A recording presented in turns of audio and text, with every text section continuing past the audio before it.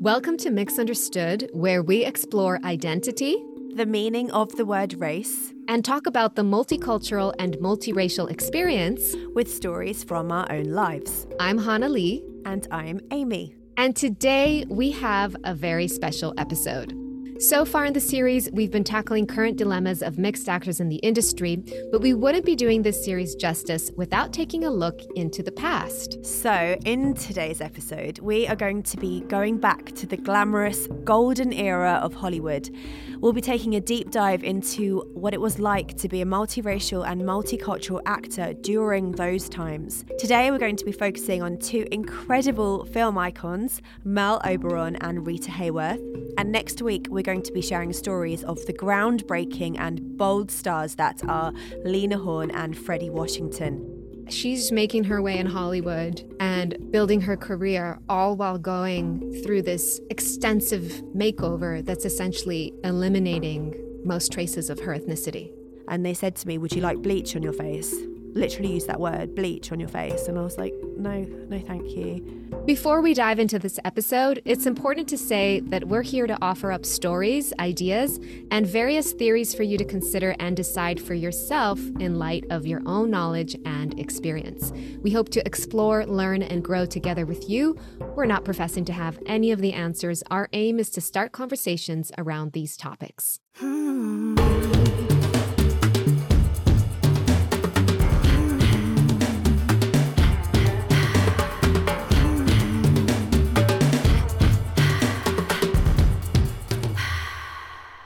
So, we're going to start off with Merle Oberon.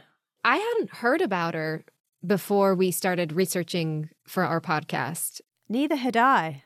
And I was honestly so excited to learn about her because, you know, when you learn about someone who is a very similar mix to yourself, and it's like, oh, someone who was a similar mix to me existed in like the 1920s, 1930s. And she had this whole story where, you know, she lived in India, she lived in England, and then she ended up in Los Angeles. And like, you know, there's just like stuff that you relate to. And yeah, it's just really exciting to find out about these women. Okay, so Merle Oberon, an Oscar-nominated actress and probably best known for playing Kathy opposite Laurence Olivier's Heathcliff in the 1939 classic Wuthering Heights, spent her life hiding her biracial identity, passing for white. She was born Estelle Merle O'Brien Thompson in Mumbai, known then as Bombay, in 1911. So her mother is believed to be of Sri Lankan and Maori ancestry, and her father, Arthur Thompson, was apparently a British mechanical engineer. Just before I go any further, I have looked at a lot of different articles and some of them say different things. I mean, for example, some of them say that her father was Australian. Some people say that he was British. That doesn't really affect this story, but there are a lot of things that aren't consistent. I just want to say that before I carry on. So, Merle was given birth to by a 12-year-old girl called Constance.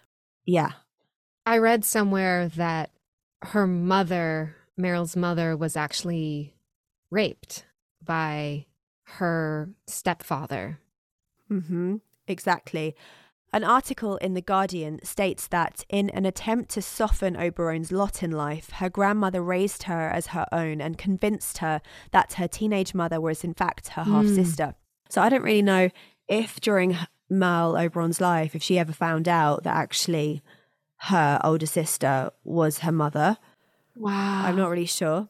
Can you imagine that? Cannot imagine it. Going through life thinking that your mother is your sister. Yeah.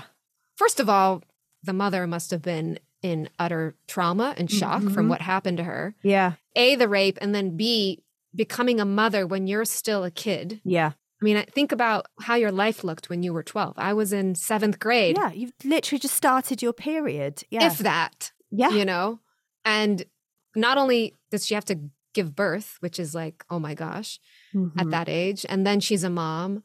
And then immediately told that now this baby is going to be her sister. Like, yeah, this is how we're going to handle it.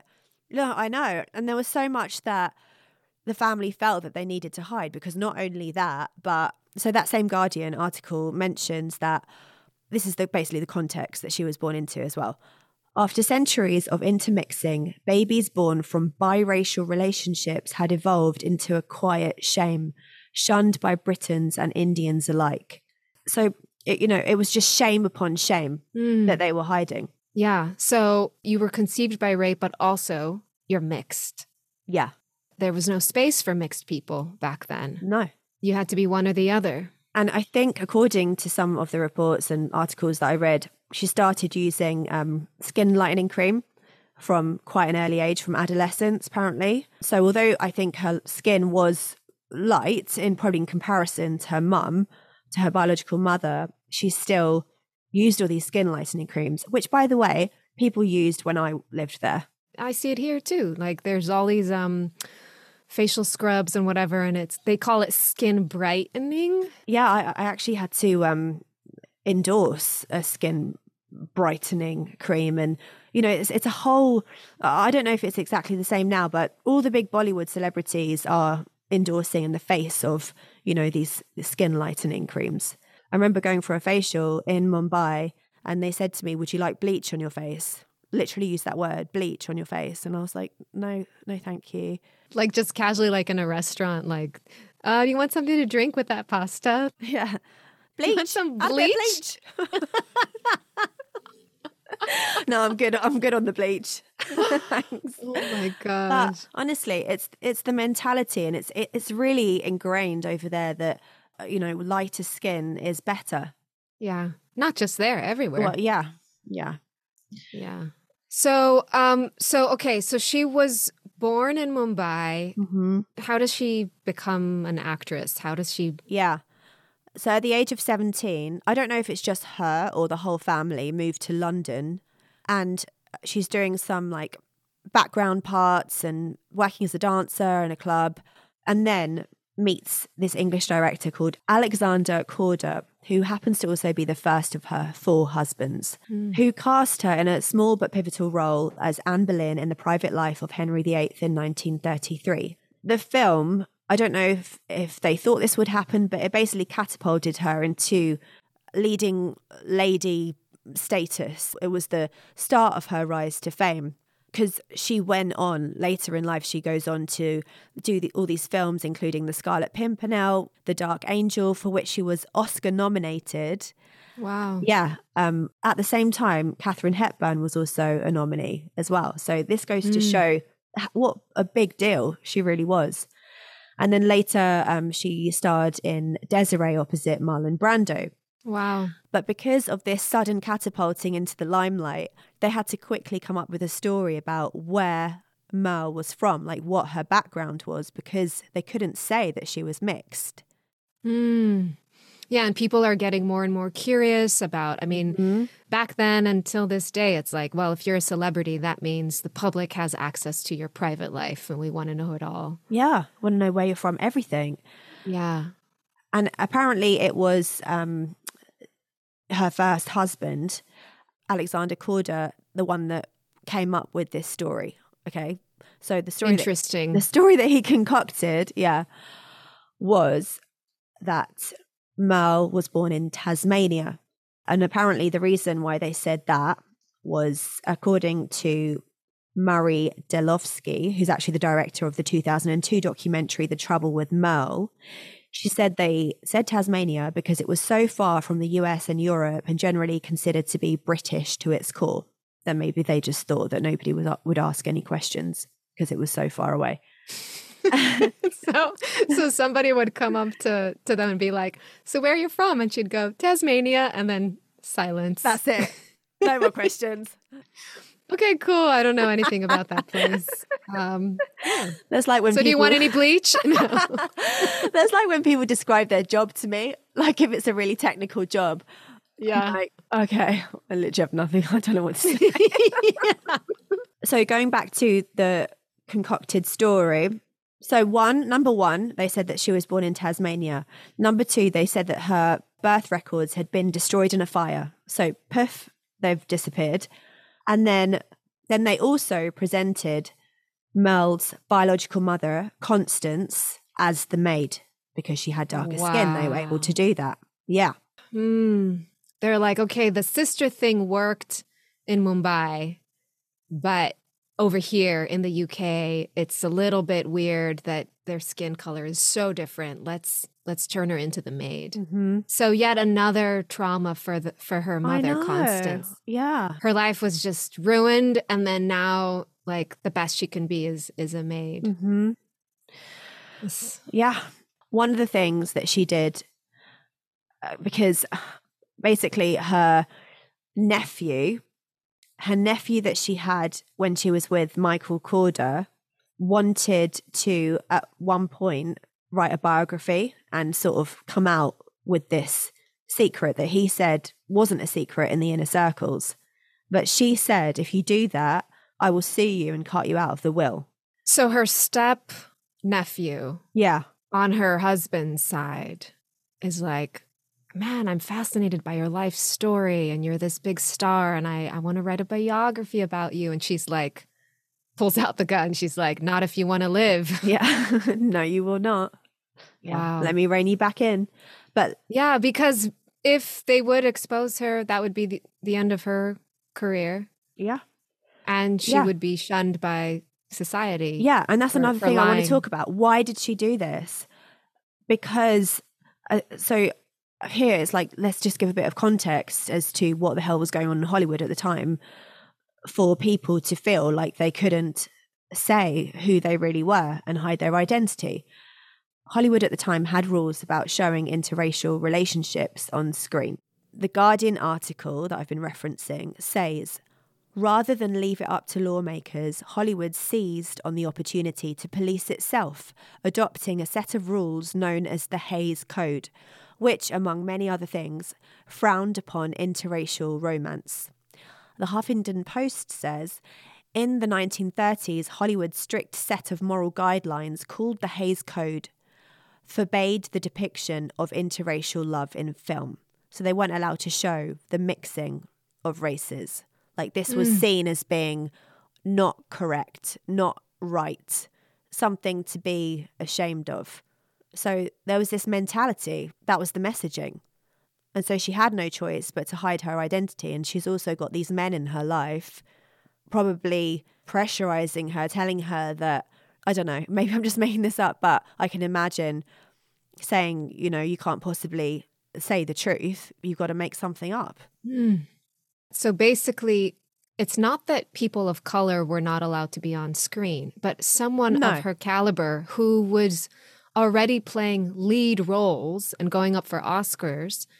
Usually the lead has a love interest in the film. That's just how it works. It's the smaller roles that don't get like a love story in the script usually. So yeah, it's not that she wouldn't have been able to continue to act, but that she would have had to take a step down to do smaller roles that don't have a romantic interest. Yeah, but even then it probably would have presented problems because it's like, well, you're too light to play a quote unquote South Asian person, but maybe you're too dark to play, or we now know that you are of South Asian descent, so therefore you can't possibly play a white passing person because we know. Yeah. Now we know.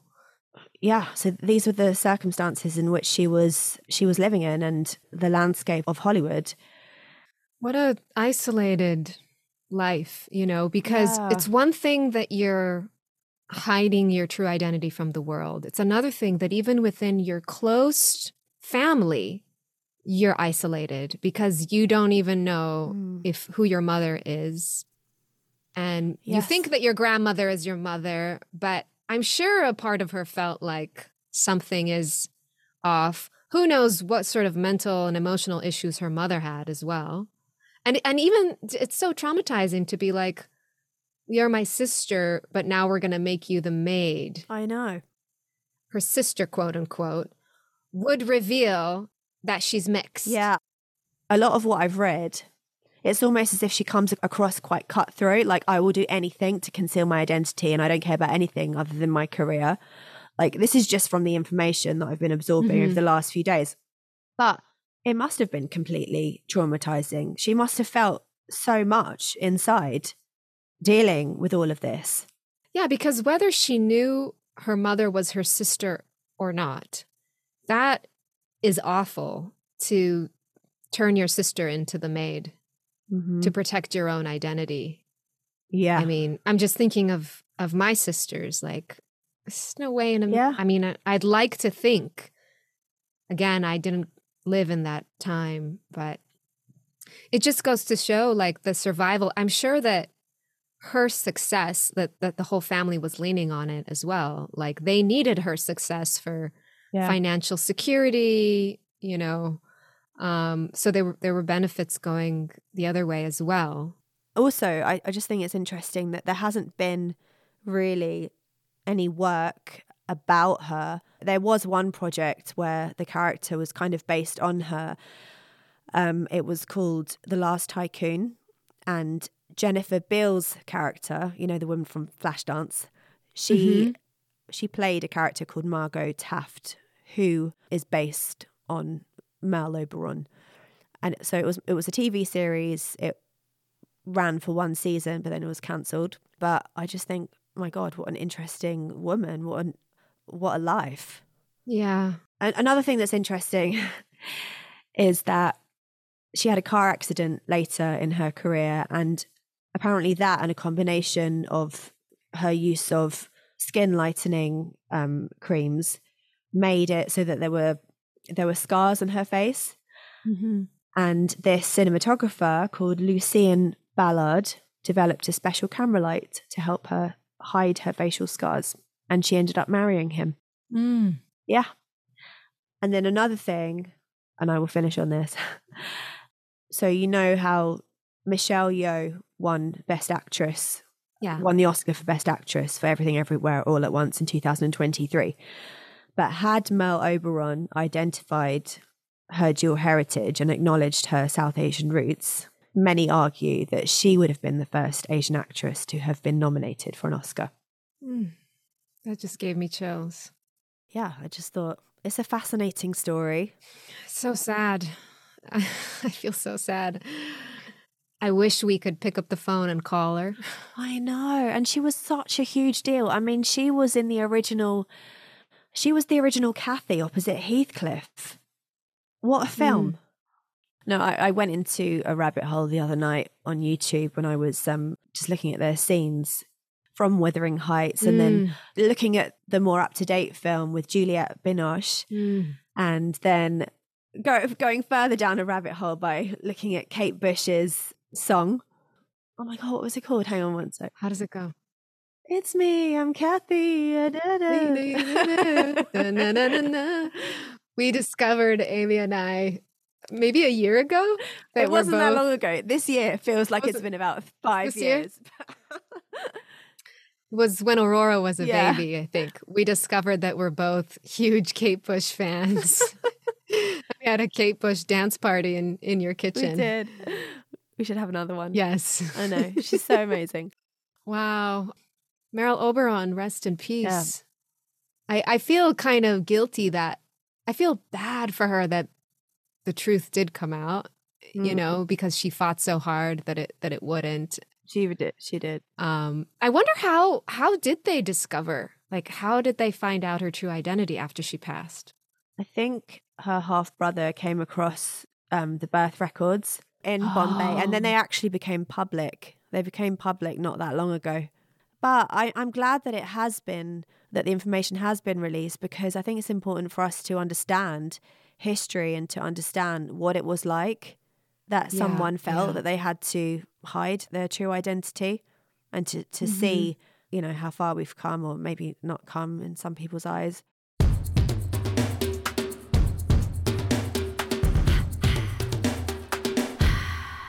Shall we move on to Rita Hayworth?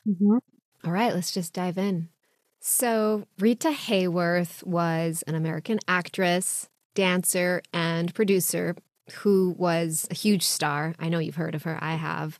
And she was also the ultimate femme fatale, or sex symbol, of the 1940s. She was the top pinup girl for the soldiers during World War II. And also over her career, which spanned 37 years. She appeared in no less than 61 films. Wow. Among them, she was famous for Gilda, You Were Never Lovelier, and Separate Tables.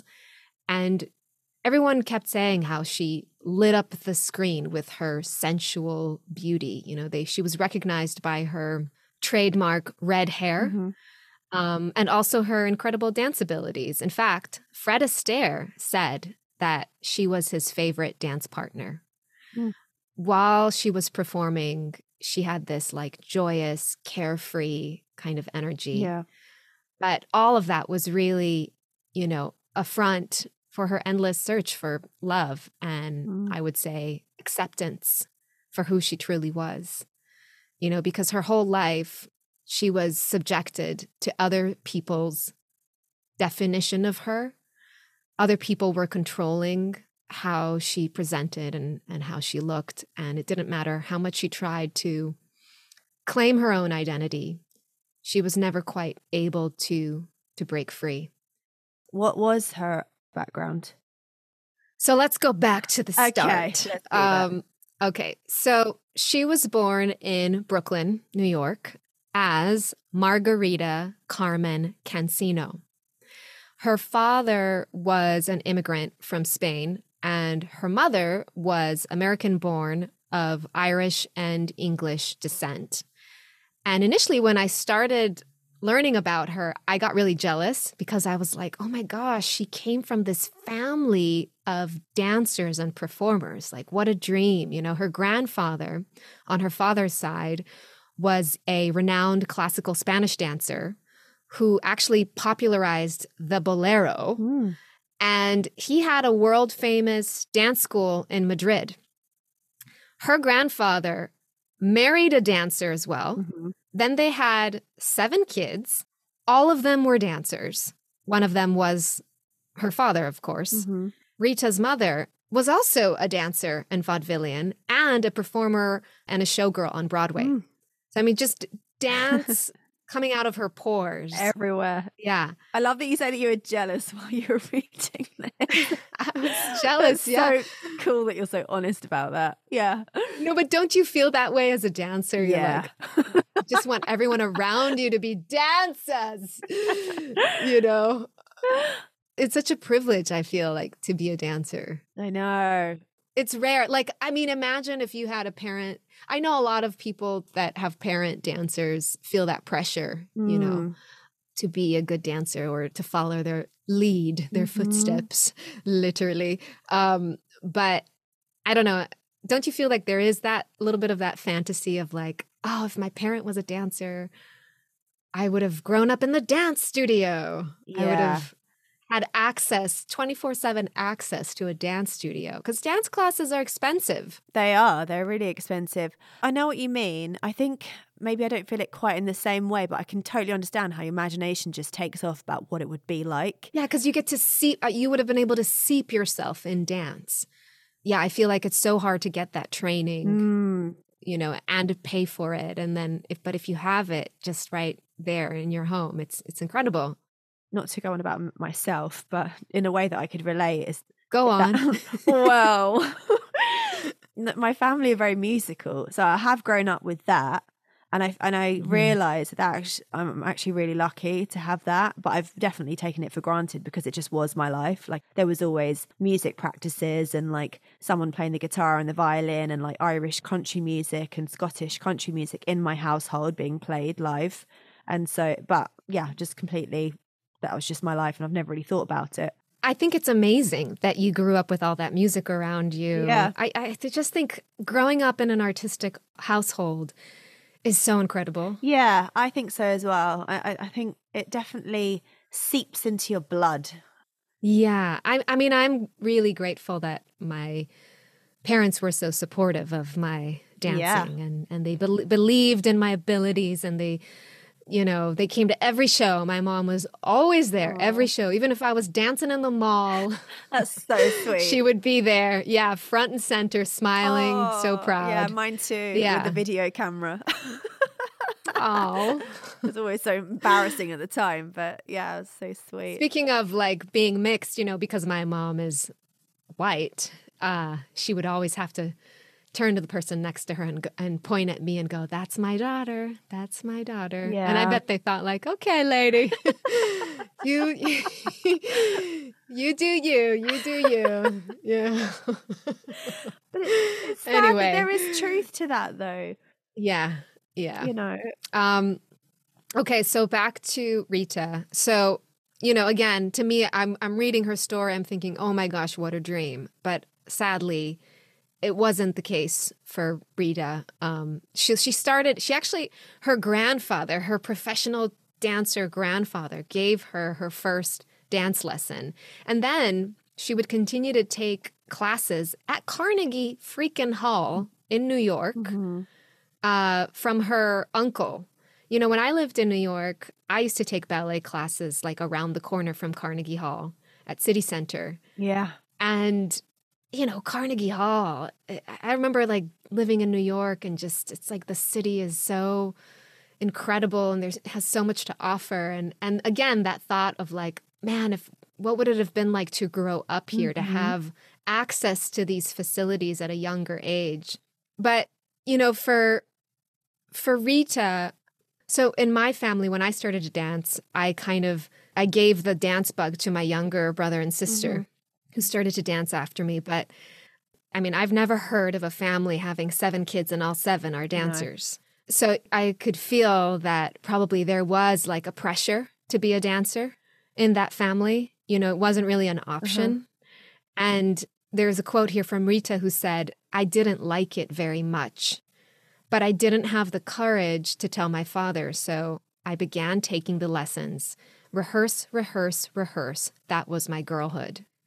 Later, like when a neighbor would kind of say that she would see Rita would be rigorously rehearsing with her father and like he was really strict with her. And it makes me really sad because dance is really such a joyous thing. I mean, you do need a lot of discipline to become a dancer. That is part of it, but it's so tough when like your parent figure is like not giving you an option. It's like, it's a chore. Yeah, that is so sad when something you love that brings you so much joy becomes something that you maybe start resenting. But that you're even introduced to it in a resentful way when you're a young kid. So anyway, she's thrown into show business because, of course, she comes from this family of dancers. Her mother's already on Broadway. They're living in New York City. That's the only language they speak. And before her 5th birthday, she was already dancing on Broadway. Oh, my God. So she grew up in the spotlight. She didn't know anything else. And then in 1927, her dad decides to move the family to Hollywood because he kind of had this vision and idea that like dance was going to be featured in the movies a lot, which is kind of cool. But I think with the Depression and everything, he also opened a dance studio, but maybe things weren't going as well as he'd hoped. And so he basically decided to partner with Rita, his 12-year-old daughter. And that is the beginning of her image being constructed. So they decided that they were going to dye her hair from brown to black in order to give her a more, because she's just 12, but they wanted to give her a more mature and Latin look. When you say partner, what do you mean? Like, so he was like doing dance performances with her.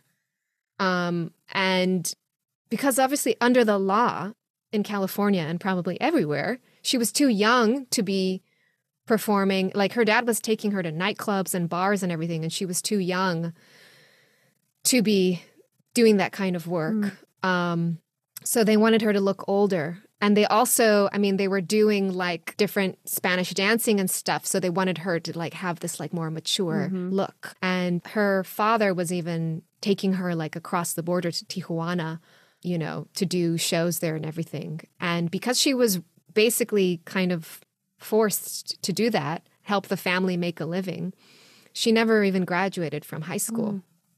She only completed the 9th grade. And unfortunately, also, I found out that her father was a drunk and he was abusive, not only physically, but also sexually. to have to dance in that way. You know what I mean? I know. With your father who is doing that. Oh my goodness. I know. When I reached that part, I literally just had to like stop and walk away from the computer because I got so sad. You know. That's just awful. So sick. So sick. And again, because they started her off so young and they never gave her an opportunity to grow up into her own self. You know, from a young age, she was already, they were like, this is what you're going to be doing. You're going to be dancing. You're going to be performing, you know. And then she hits the age of 12 and they're like, okay, and now you're going to be making money off of this. You're going to be dancing with your dad who's sick. But she ends up being discovered in one of the nightclubs. She's discovered by the head of Fox Film Corporation. And he quickly arranges for Rita to do a screen test a week later. And he's impressed. He's impressed by her persona. So they sign her to a 6-month contract under Fox. But they decide that they're going to shorten her name from Margarita to Rita. Then they scratched the Carmen and they kept the Cancino. So her name for the first time is changed now. So her hair was changed now. Her name was changed to Rita Cancino.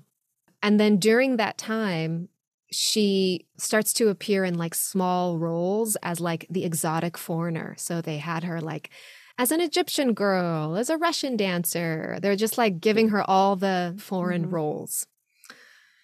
And then after that 6-month contract, Fox merges into 20th Century Fox, and the new producers there weren't as interested in her. But at that point, she had already met a salesman and PR guy who was called Edward C. Johnson, who also became her first of 5 husbands. Oh, wow. Okay. And he was able to get the attention of Columbia Pictures, of the studio head there, who ended up signing her to a 7-year contract. And the studio head of Columbia, his last name was Khan, was saying like, you know what, her image is just like way too Mediterranean. And he was like, and you know what, her last name, it just sounds too Spanish. Why don't we? So then Judson, or her husband, is like, kind of like with Merle's husband. He's like, okay, I got a plan. I got an idea. And he's like, why don't we dye her hair red? And why don't we change her name so that she takes her mother's maiden name, Hayworth. So now they just keep the Rita and the Hayworth. Okay. And, you know, because now she has this like Irish American name, like she could now be regarded as this classic American. It is interesting how the men sort of get involved to concoct this new, new branding, new story. Yeah. Yeah. First it's her dad, and then it's these 2 men. And not only did they change her hair color, they also had her do electrolysis to raise her hairline and broaden the appearance of her forehead. Why? Which was a very painful procedure. Again, to make her look more white because she had like a lower hairline. So they literally changed her face. God, the lengths that these women go to. Yeah, so basically, she's making her way in Hollywood and building her career, all while going through this extensive makeover that's essentially eliminating most traces of her ethnicity. Yeah. But the craziest part is that, contrary to Merle, her makeover was not kept secret. Her public transformation was actually what made her so appealing. Oh. So the studios were highlighting the diets and the painful treatments to her hairline and her name change. Really? So that was like all public knowledge? It was all public, basically saying like, yeah, she's not perfect, but look what we're doing to her. Look at this. We're transforming her into the ideal. Yeah. Wow. This is a sad story. Yeah, I know. It's really sad. In the Daily JSTOR I'm just going to read what they said here. She was cast as someone who was worth years of investment and work, whose ambition propelled her past what Hollywood considered her quote unquote faults, and who, despite being completely manufactured, somehow still retained a genuine appeal. This paradox persists to the day. We want to know that stars, despite their fame and fortune, really are just like us. But her stardom came due to her wholesomeness and sex appeal. Hayworth was idolized both as a white body and as an ethnic one who could play a myriad of interchangeably foreign film roles. Similarly, Hayworth played roles that were both sexy and wholesome, presumably some kind of combination of the permissiveness Hollywood felt her ethnicity allowed and her new identity as a chaste white woman to be protected and cherished. So Hollywood was like, kind of taking advantage of some of the ethnic things about her, but they were like, but let's repackage it under the umbrella of the white male gaze. Mm-hmm.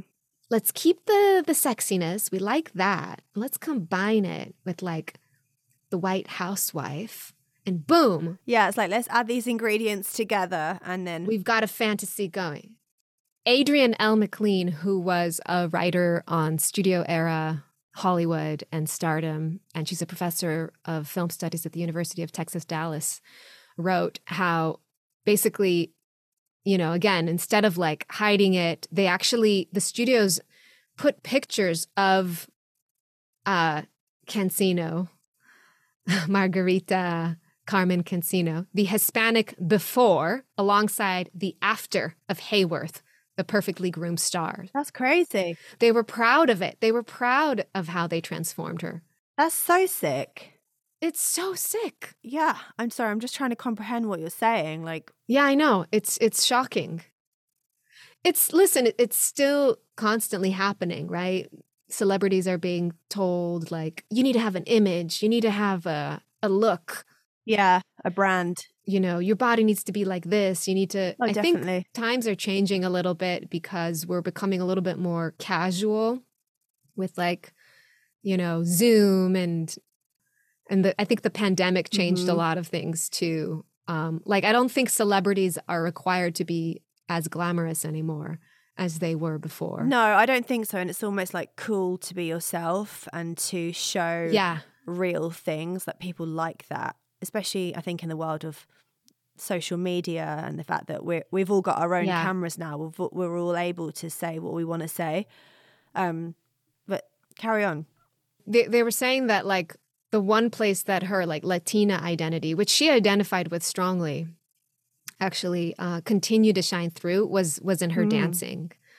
But again, that was also part of the appeal because they were like, well, here's this white looking person with a new hairline that's dancing in a manner that was seen as like sexual or ethnic, you know? Yeah, there was this crazy story that happened while Gilda, like she's like at the height of her fame, and Gilda was released, and suddenly it was reported that an atomic bomb that was scheduled to be tested in the Pacific Ocean's Marshall Islands would bear an image of Hayworth on it, kind of saying like, let's put the bombshell on the bomb. And it was supposedly like a compliment, like, oh, she's the hottest. She is the most explosive bomb. So let's put her on the most explosive bomb. And it was said that like Hayworth was like so offended and hurt and angry. But her husband was like, calm down. Like, you know, it's supposed to be a compliment. And in an interview with biographer Barbara Leeming, he said, Rita used to fly into terrible rages all the time, but the angriest was when she found out that they'd put her on an atom bomb. Rita almost went insane. She was so angry. She wanted to go to Washington to hold a press conference, but Harry Kahn, who was the Columbia head, wouldn't let her because it would be unpatriotic. I just think no wonder she was so angry, just out of all this control her whole life and complete invalidation. They think it's funny and entertaining to like associate her with like a weapon of mass destruction. Yeah. Rita. Anyway, I'll just end. She did have a lot of drinking, addiction problems. Of course, wouldn't blame her one bit. And then she ended up passing away from Alzheimer's, which was undiagnosed for many years. And yeah, I felt so sad. She was never, ever from day one given the opportunity to be herself. Yeah. She was taught that not only does she need to be changed, but she needs to be changed by others. And just always being under the control of somebody else. Yeah. And people were allowed to take advantage of her different sides and aspects and reconfigure them. Yeah, in the way that they thought was best for good marketing and stuff. Yeah. And the contrast between like, let's put her sexy photo on a bomb to like this frightened little girl who was abused left, right, and center. And the world is clueless. Mm-hmm. This is a quote from her. I always thought that if I ever got good reviews, I'd be happy. It's so empty. It's never what I wanted, ever. All I wanted was just what everybody else wants, to be loved. Oh my gosh. Yeah, it even just gives you that empty feeling just hearing that. Yeah. Rita Hayworth. People, from what I read, always said she was the sweetest, gentlest soul. Yeah. Kind, sweet. Yeah, I feel like you and I are so privileged. I mean, we've had our share of struggles in the entertainment industry, but it all pales in comparison to these stories. I know. It really does. To be living in this day and age where you do have the freedom to just be who you are. Yes, there are prejudices, and yes, there are, there's certain like underlying messages and stuff like that, but it is more underlying. It's not overt. It's not the law. Yeah, it's not the law. It's not the mentality. It's not the rules. There's no Hays Code or anything like that. But it is just so interesting to look at these women, one who's biracial, one who's multicultural, and the things that they had to go through because they didn't fit a box. It's also, I mean, this is a little bit off topic, but like, you basically couldn't be a successful actress back then without giving sexual services to studio heads. And, that was just part of the deal. You want to be a star, you need to sleep with this, this, and this, and this, and this. Her husband was like pimping her out right and left in order to promote her career. It's like what women had to, it was one thing to be mixed. It was another thing to be a woman back then, Yeah, I can't imagine how hard it would have been. I mean, obviously we're dealing with the remnants of Me Too and it's, oh yeah, but times have changed and people are finally being punished and being held accountable. Yeah, at least there's an example of what will happen if you carry on like that, like Harvey Weinstein, what happened to him. At least there is an example now. Yeah. And that was very recent. Yes. What was that, 2018? Yeah, it was so recent. There are so many things that I could go into about things that I heard when I was living in India. And I keep going back to that because it is a bit more old-fashioned than it is here. I know that's a sweeping statement, but having been in that industry, it is not as fast-moving and progressive as it is here. Seriously. I think it's so incredible that we're able to do this podcast and talk about all these people and share their stories and talk about all these things that are uncomfortable. We don't have to apologize anymore. And I think it really does provide context for what we've been doing over the last few weeks, chatting to mixed actors who are working in the industry now. It just shows you what happened before and what's gone on in years gone by. You know, another thing is the talent that she had just in her blood. If she was born and raised in these times, in our times, like she would have been a star regardless of what she looked like or her hairline or whatever, just because of her talent and grit and hard work. I wish they'd had the chance to see their abilities and their gifts. Yeah, and also to be able to harness all of who they were to bring to their performances as well. Like I just can't even fathom what it would have been like to have to deny part of who you are and your upbringing and so many things that Merle Oberon had to conceal throughout her entire lifetime. It must have caused her so much angst and stress. And I hope there is a work that emerges about the human aspect of what she went through rather than just sort of going on about her career. Yeah. Okay. Well, sending them a big warm hug. Yeah. To both of these beautiful ladies. From the inside. Beautiful from the inside. All right. Well, thank you so much for being here with us. If you liked this episode, please share it. Please subscribe. Please rate us. Please leave us a review. Yeah, it all helps us so much. And also, if you want to add anything to the conversation of what we've been talking about, these two amazing icons, you know, if you want to share maybe something that you've read or a resource that you think we might be interested in, please write to us. Our email address is in the show notes. We're going to be listing links to all the resources we used for today's episode. And also, we might have a few listeners with us today. If you're new, welcome. Thank you for being here. We want to give a massive shout out and thank you to Apple Podcasts. Yes, thank you so much, Apple, for featuring us on their digital storefront this week.